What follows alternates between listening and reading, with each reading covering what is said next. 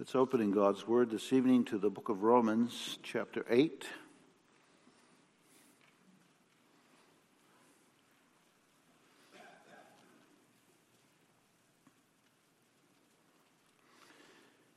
Romans chapter 8, we'll begin reading at verse 12 and we'll read through verse 28. Romans 8 from verse 12 through verse 29 actually. Romans 8 verse 12. This is God's holy and inspired word. Therefore, brethren, we are debtors not to the flesh to live after the flesh. For if ye live after the flesh, ye shall die. But if ye through the Spirit do mortify the deeds of the flesh, ye shall live. For as many as are led by the Spirit of God, they are the sons of God. For ye have not received the spirit of bondage, again to fear, but ye have received the spirit of adoption, whereby we cry, Abba, Father. The Spirit itself beareth witness with our spirit that we are the children of God. And if children, then heirs, heirs of God, and joint heirs with Christ, if so be that we suffer with him, that we may be also glorified together. For I reckon that the sufferings of this present time are not worthy to be compared with the glory which shall be revealed in us. For the earnest expectation of the creature waiteth for the manifestation of the sons of God.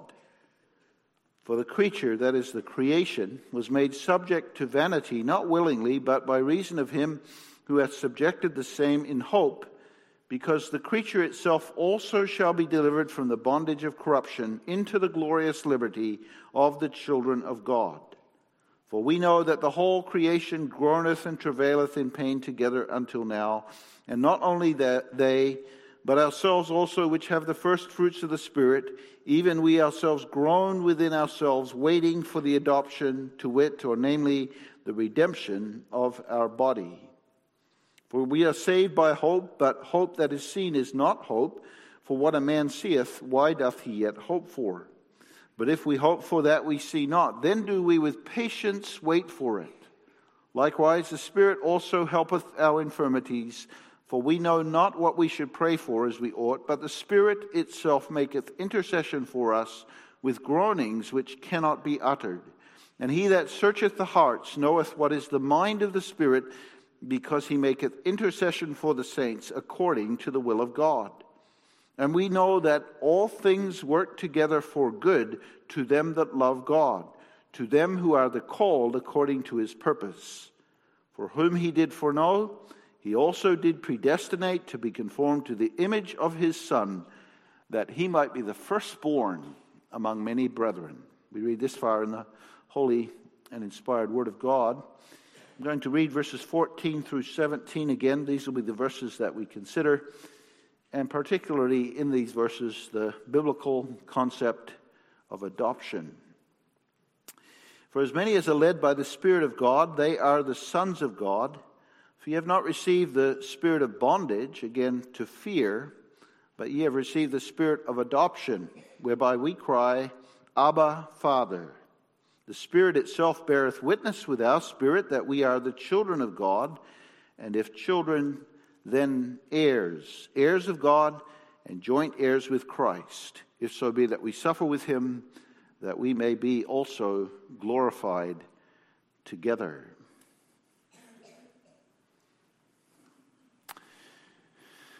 I think it's obvious to all of you tonight why these words have been chosen for the sermon this evening. Even though Stephen and Sarah have had Emma in their home with them since she was a toddler, only recently was her adoption finalized. And this adoption story is a beautiful story of this godly couple opening their hearts and their lives to Emma to give her in their home a place of love and provision and protection.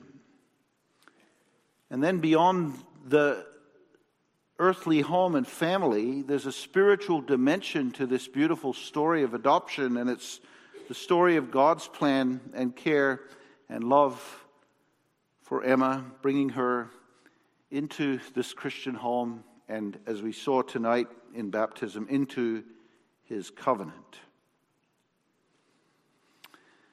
And that earthly story of baptism is just a picture to us of another more beautiful story.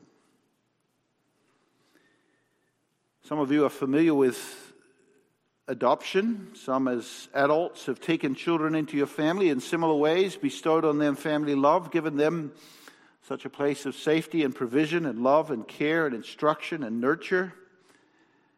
And some of you as children adopted have been brought into such loving homes, and you don't know and you couldn't imagine life any other way, except that you know this, that apart from the story of adoption, things could be very different for you.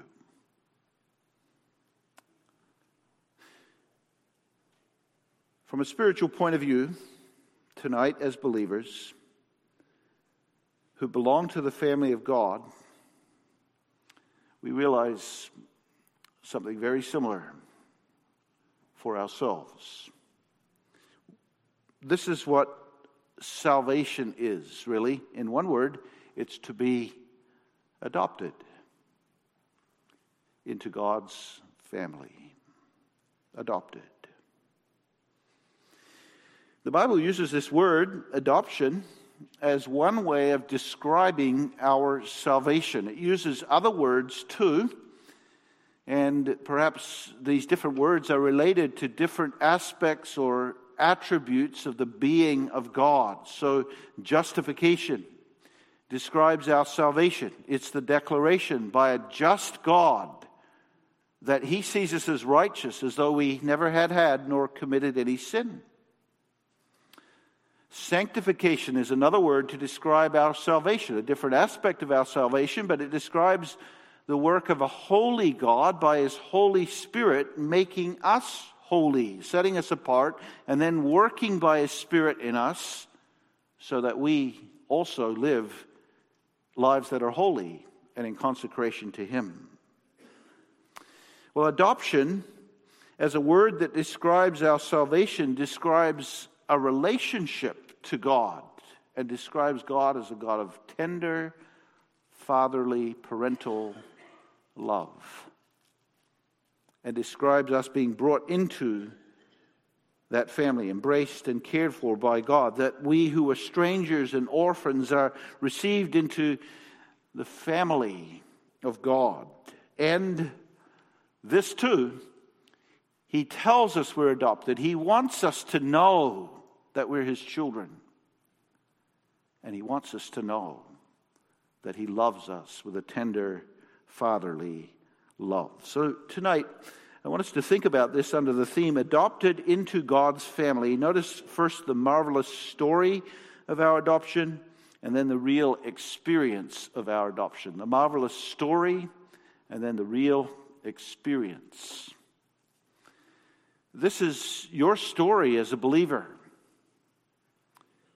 Maybe some of you know Christians who have been converted later in life, and you're fascinated by their story, the story of God's grace in their lives as he brought them from a way of rebellion and sin and unbelief and turned them, converted them, and brought them to himself. And you think to yourself, well, I don't really have a testimony like that. I don't really have a story to tell. Well, this is your story. This is my story. And I encourage you to use the story of your adoption into God's family as the way to describe your salvation, to give your testimony to unbelievers. It's a beautiful, wonderful story. God has adopted me. That's your story. That's my story. Your witness and your story is not just that you were born and raised and nurtured in a Christian home, instructed in the Christian faith, and so you've adopted the faith of your parents. Your witness is not just setting before others the arguments for the Christian faith and the biblical arguments for your doctrinal positions and convictions. Your witness to others is that you've been delivered from Satan's family, that you've been taken from the clutches and the possession of the devil, and you've been brought into God's family, found, loved, changed, cared for by a tender God, whom Jesus teaches us to call our Father. 1 John 3, I saw this in your bulletin. Behold, what manner of love the Father hath given unto us, that we should be called the sons of God. What manner of love? Whoever heard of such a love as this, that we should be called the sons of God? Do you marvel tonight at that wonder? In the first part of this sermon tonight, I want us to see and understand this beautiful truth of our adoption by drawing parallels to the earthly picture of adoption. And there are 7 things I want to say about this if you're taking notes. The first is this, that adoption is something that's planned. Adoption is something that happens by parental decision. In this way, it's a little bit different than having a child naturally. Certainly, there's some planning that goes into having children naturally. But most often, it's a surprise, and you're following the surprise with your plans. Usually, when a woman becomes pregnant, and then all the things that follow, gender, personality, looks, these are all surprises to us. But adoption, instead of that, or in contrast to that, is usually done with much more thought and preparation and prayer. We could say this adoption is not a receiving process, but it's a decision-making process. And our adoption into the family of God is like that. God doesn't simply receive us as His children, but God decides to make us His children.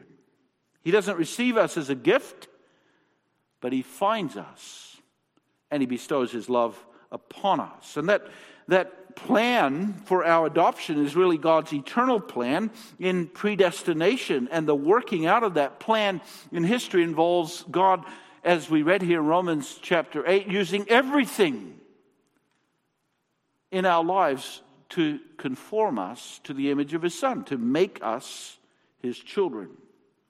And so this is what we read in Ephesians chapter 1, verses 4 and 5. According as He hath chosen us in Him, that is in Christ, before the foundation of the world, that we should be holy and without blame before Him in love, having predestinated us unto the adoption of children by Jesus Christ to Himself, according to the good pleasure of His will. God in eternity decides who will be His children. He plans it.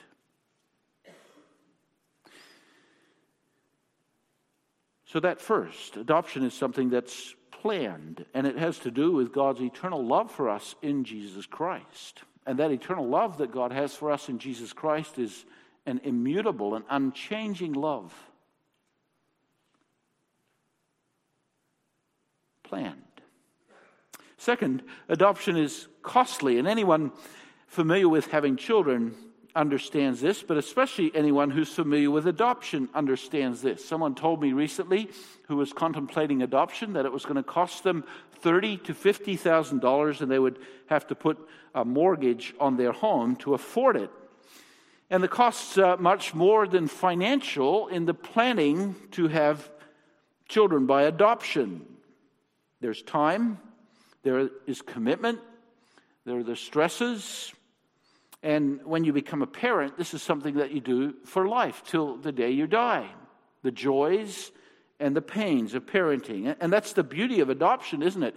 That as parents plan to do it, they count the cost, and out of love, they find their joy in the sacrificial love of adoption.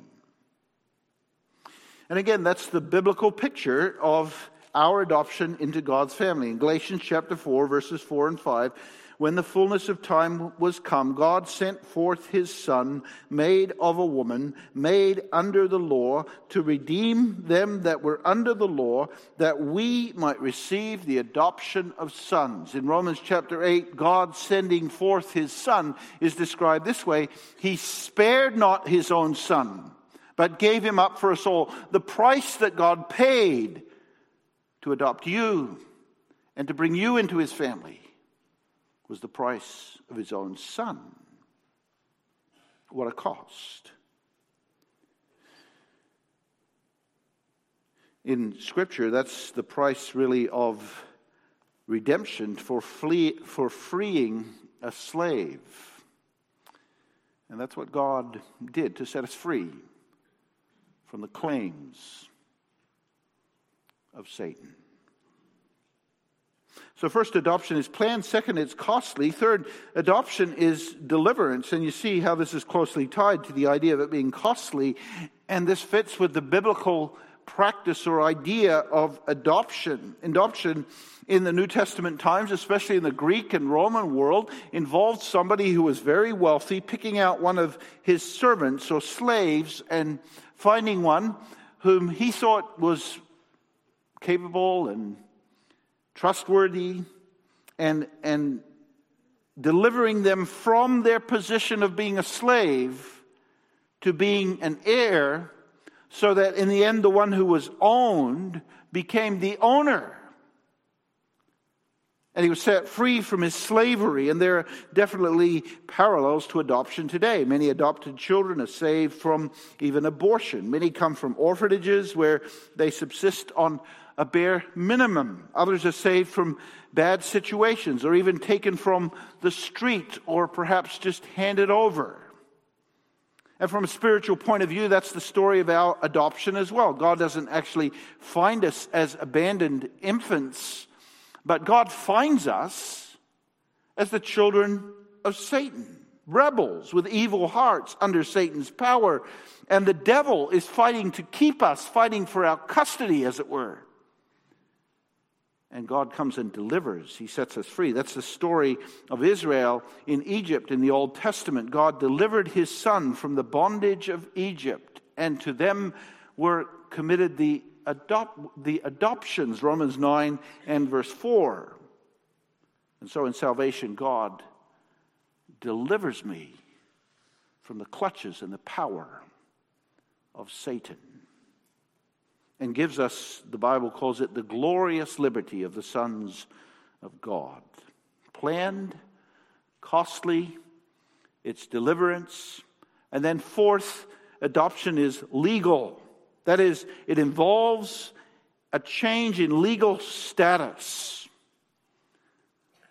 You can't just go out on the street and find any child and claim it for your own. You don't have the legal rights to just any child. And sometimes those legal battles can go on for years. There's a legal aspect to adoption, and that's true in our adoption by God. There were legal realities that have to be worked through. Satan had a claim to us.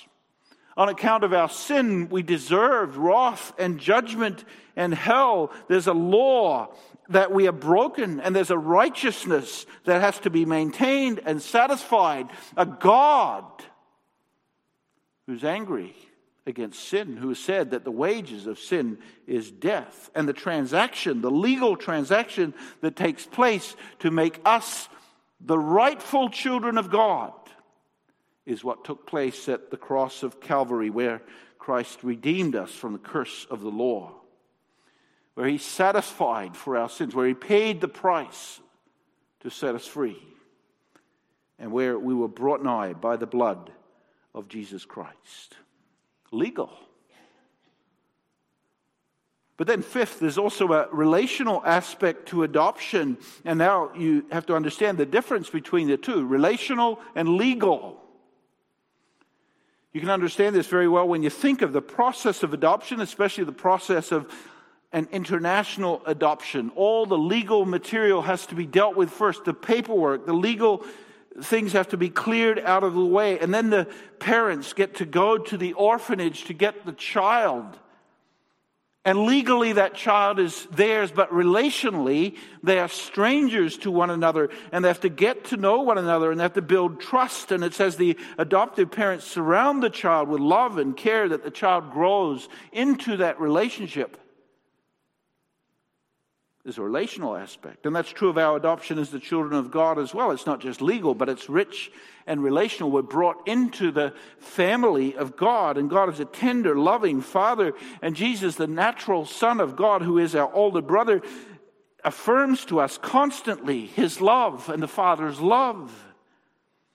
And that's emphasized here in Romans chapter 8, verse 15, this idea of relationship. You have not received the spirit of bondage, again to fear, but you have received the spirit of adoption. It reminds us of the words of Jesus to His disciples, I don't call you any more servants, but friends. The spirit of bondage to fear is the spirit of slavery. We are not God's slaves in the sense that we are driven by a slavish fear in our relationship to Him, but we are God's adopted children, and we are motivated by love. And so we cry out, Romans 8:15 says, Abba, Father. Father is the legal term, and Abba is the term of affection. And we're brought into this rich relationship. And in that rich relationship, you, as it were, don't have to check the adoption papers to see whether you're a child of God. You know it by that relationship, by the care and the tender love of the Father. And there's a confidence then that comes in that relationship. So, adoption is planned, it's costly, it's a deliverance, it's legal, it's relationship, it's relational. And then in the sixth place, adoption is transforming. We could say it's powerful. We are, as children, shaped by our experiences in the home in which we are brought up, and living in such relationships and living in the community of a family and a home has a powerful impact on a child. And so an adopted child who grows up in a healthy home may bear very little physical resemblance to the adoptive parents, but will learn all the habits and the ways and the manners of that home. And if this is a Christian environment, by God's grace, they'll learn to love God and to love His Word. And it's something for which they become eternally grateful that God put them into that.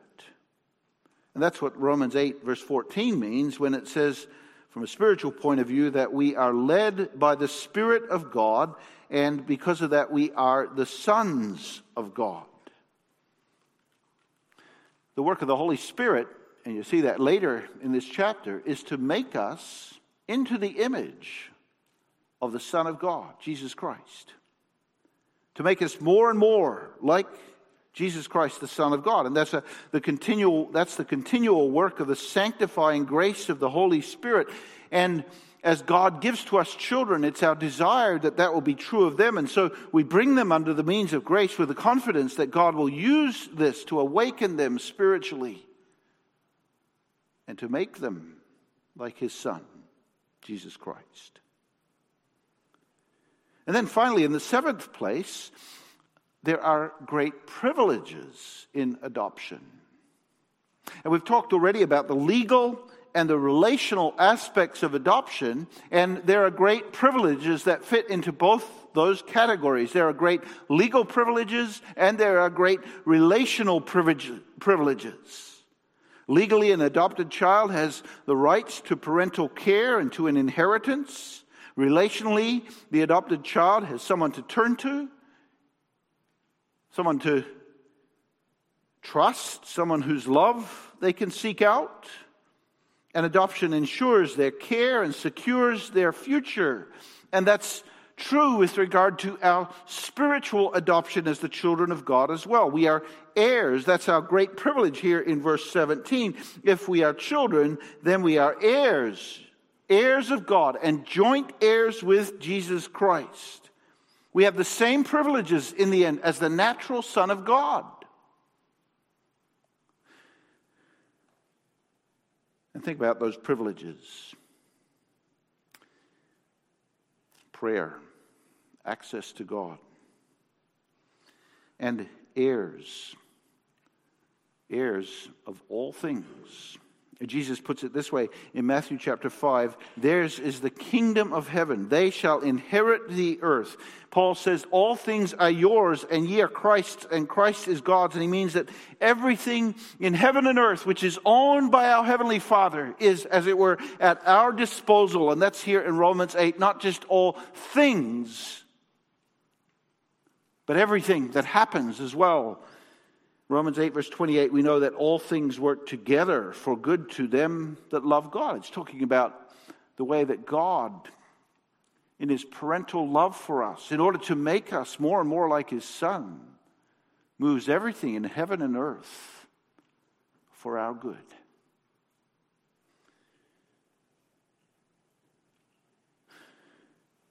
One commentator puts it this way: the unbeliever may have many things, but really he can enjoy none of them because they are not his, whereas the believer receives everything that comes to him as his possession from God. Think about that. Food, family, children, health, riches. They shall inherit the earth. God brings and gives all those things to us from God for us to use with joy, knowing that they're from His fatherly hand. But that's true also of sickness and grief and sorrow and the troubles of life. These also come from God as a part of His wise love for our profit. And so children, it says here in verse 17, who are heirs will suffer with Him so that we may be glorified together. And then think of the privilege of prayer. We're speaking of the great privileges of adoption, but the privilege of prayer is something like the access that a child has to a parent. We have a place to go. We have one to go to in the midst of this world. And that's the one whom Jesus says, pray, our Father, which art in heaven. Our Father, that's the name for every needy child to use. And we come to God through Jesus Christ with great childlike confidence. So think tonight of the wonders and the beauties of adoption. It's planned, it's costly, it's deliverance, it's legal, it's relational, it's transforming, and it comes with great privileges. And this describes your story as a Christian and as a child of God. God has adopted you into His family.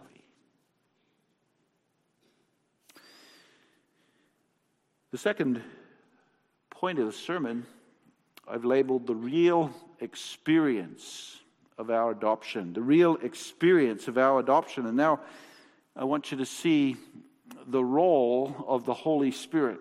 God wants us to know that we are His children. It is, as I said earlier, not just a legal thing, but a relational thing.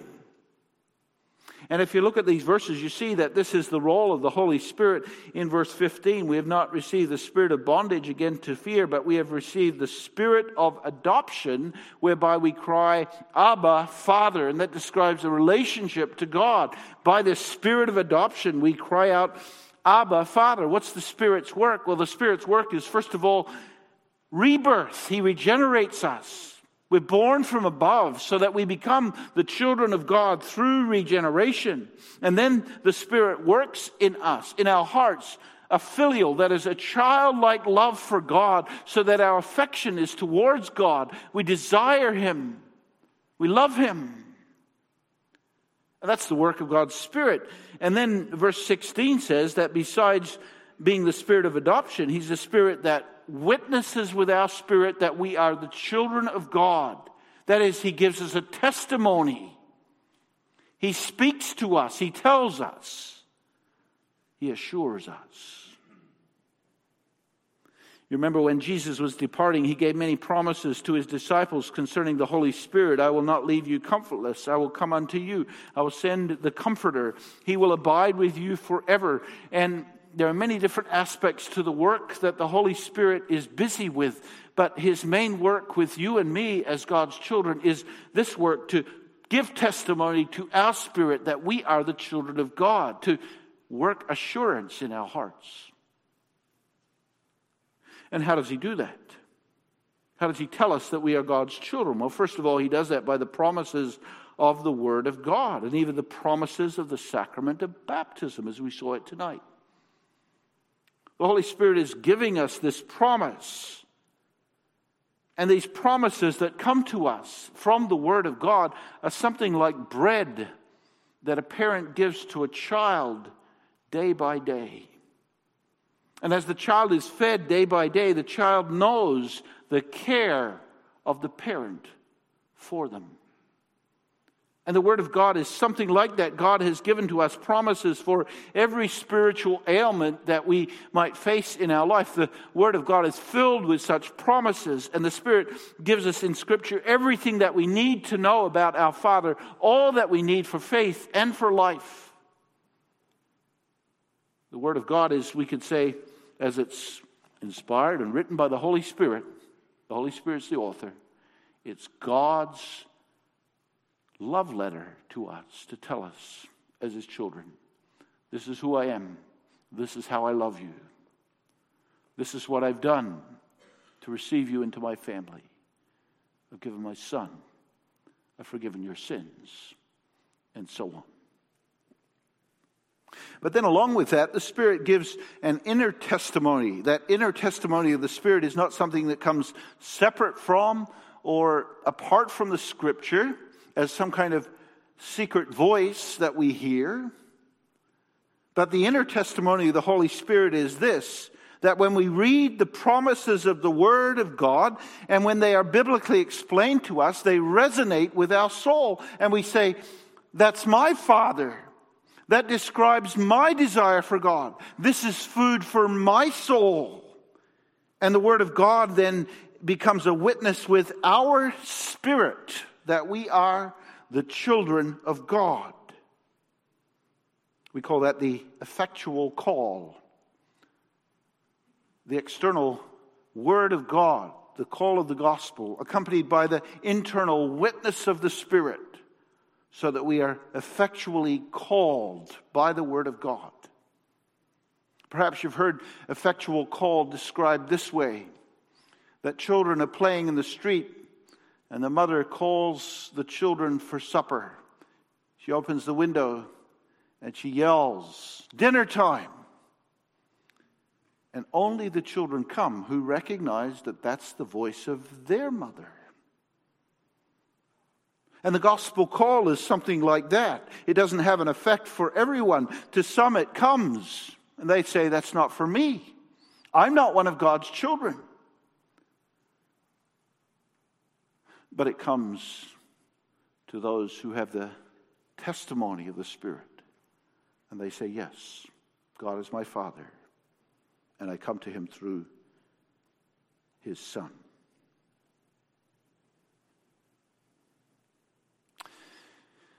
So the Spirit God uses in the gospel call because God wants us to know that we are His children.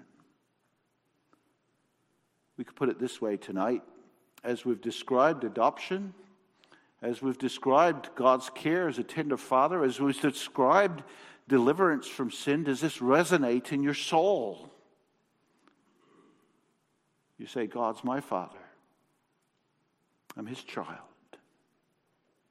Then that's the testimony of the Spirit. The opposite, of course, is that you don't care. That you go on with things in your own way of rebellion, that you as Jesus describes it, have the devil as your father, that you do his works, that you, like Esau, despise the blessings and the promises.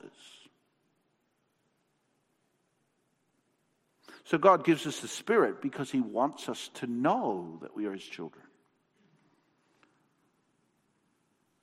And he gives us the Word through the inspiration of the Holy Spirit because he wants us to hear his promises to us as his children. And he says, you're mine.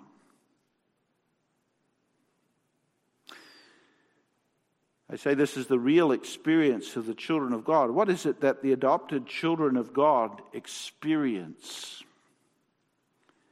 And I think there are three things we can say that we experience. The first of all this, that verse 14, we are led by the Spirit of God. As many as are led by the Spirit of God, they are the sons of God. And what does it mean then to be led by the Spirit of God? Well, it means to be led in the ways of God's Word. When we speak of being led by the Spirit of God, it's not just you have some kind of mystical experience and you think, well, God's Spirit is calling me to do this or to do that. No, we're directed by the will of God as that's revealed in the Scripture. But to be led by the Spirit of God is to be led in sanctification. This is what it is to be born of the Spirit and to be born from above. And this is described for us in 1 John chapter 3. What manner of love the Father hath bestowed on us that we should be called the sons of God. And then it says this, therefore the world knoweth us not because it knew him not. The world doesn't get it when we're led by the Spirit of God. It doesn't understand us. And you can go further down in 1 John 3 and see that in verse 10. In this the children of God are manifest and the children of the devil. There's a difference between the two, and that difference is manifest. It's clear. And how is it made clear? Whosoever doeth not righteousness, is not of God, neither he that loveth not his brother. So to be led by the Spirit of God is to walk in the ways of righteousness. It's to be filled with the love of God so that you love your brother. And that's a part of the testimony and the experience then of being a child of God. But there's more that we experience, and that's put here in verse 17 at the very end of the passage, Romans 8:17. If children, then heirs, heirs of God, joint heirs with Christ. And then this, if so be that we suffer with him, that we may be also glorified together. Children of God suffer with him. That is, they suffer with Jesus Christ. They bear a cross. They carry a cross after their Savior. And it's our privilege as God's children to share in the suffering of Jesus Christ so that we may also share in his glory. And that's the wonderful promise that Jesus gives in Matthew chapter 5. Blessed are ye when men shall revile you and persecute you and say all manner of evil against you falsely.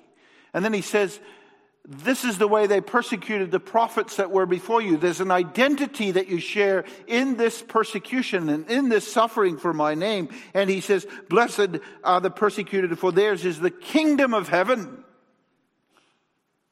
So it's an experience of suffering as Christians and suffering for Christ that we also know and experience really that we are children of God.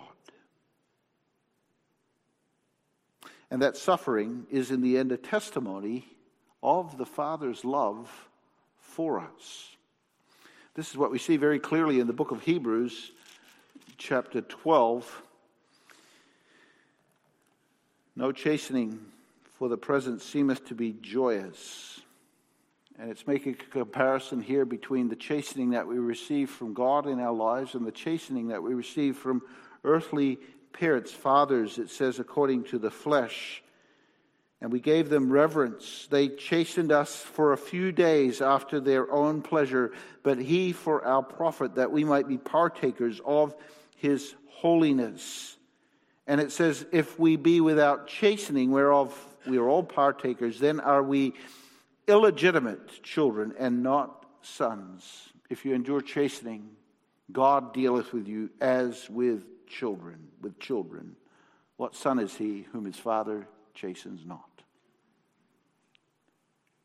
And so the suffering that we bear in this life, which is the chastening hand of the Lord, sometimes a chastening that comes to us as a result of our own sin, to correct us. Other times a chastening that comes simply to make us stronger as Christians. This also is a testimony of the real experience of the children of God. If we suffer with him, we shall also be glorified together.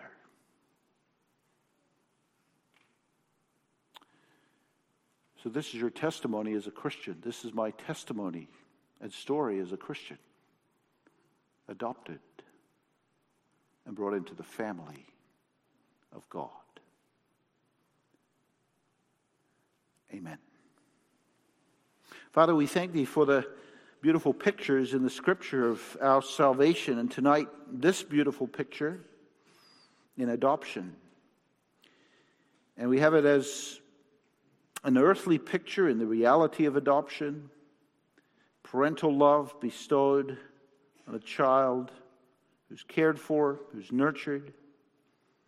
We pray that this love may continue in the home of Stephen and Sarah,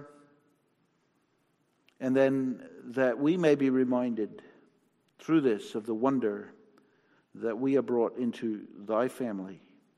And as we experience very really suffering, help us to remember that this is a part of thy fatherly hand towards us to conform us and make us more like thy Son, Jesus Christ. In his name we pray. Amen.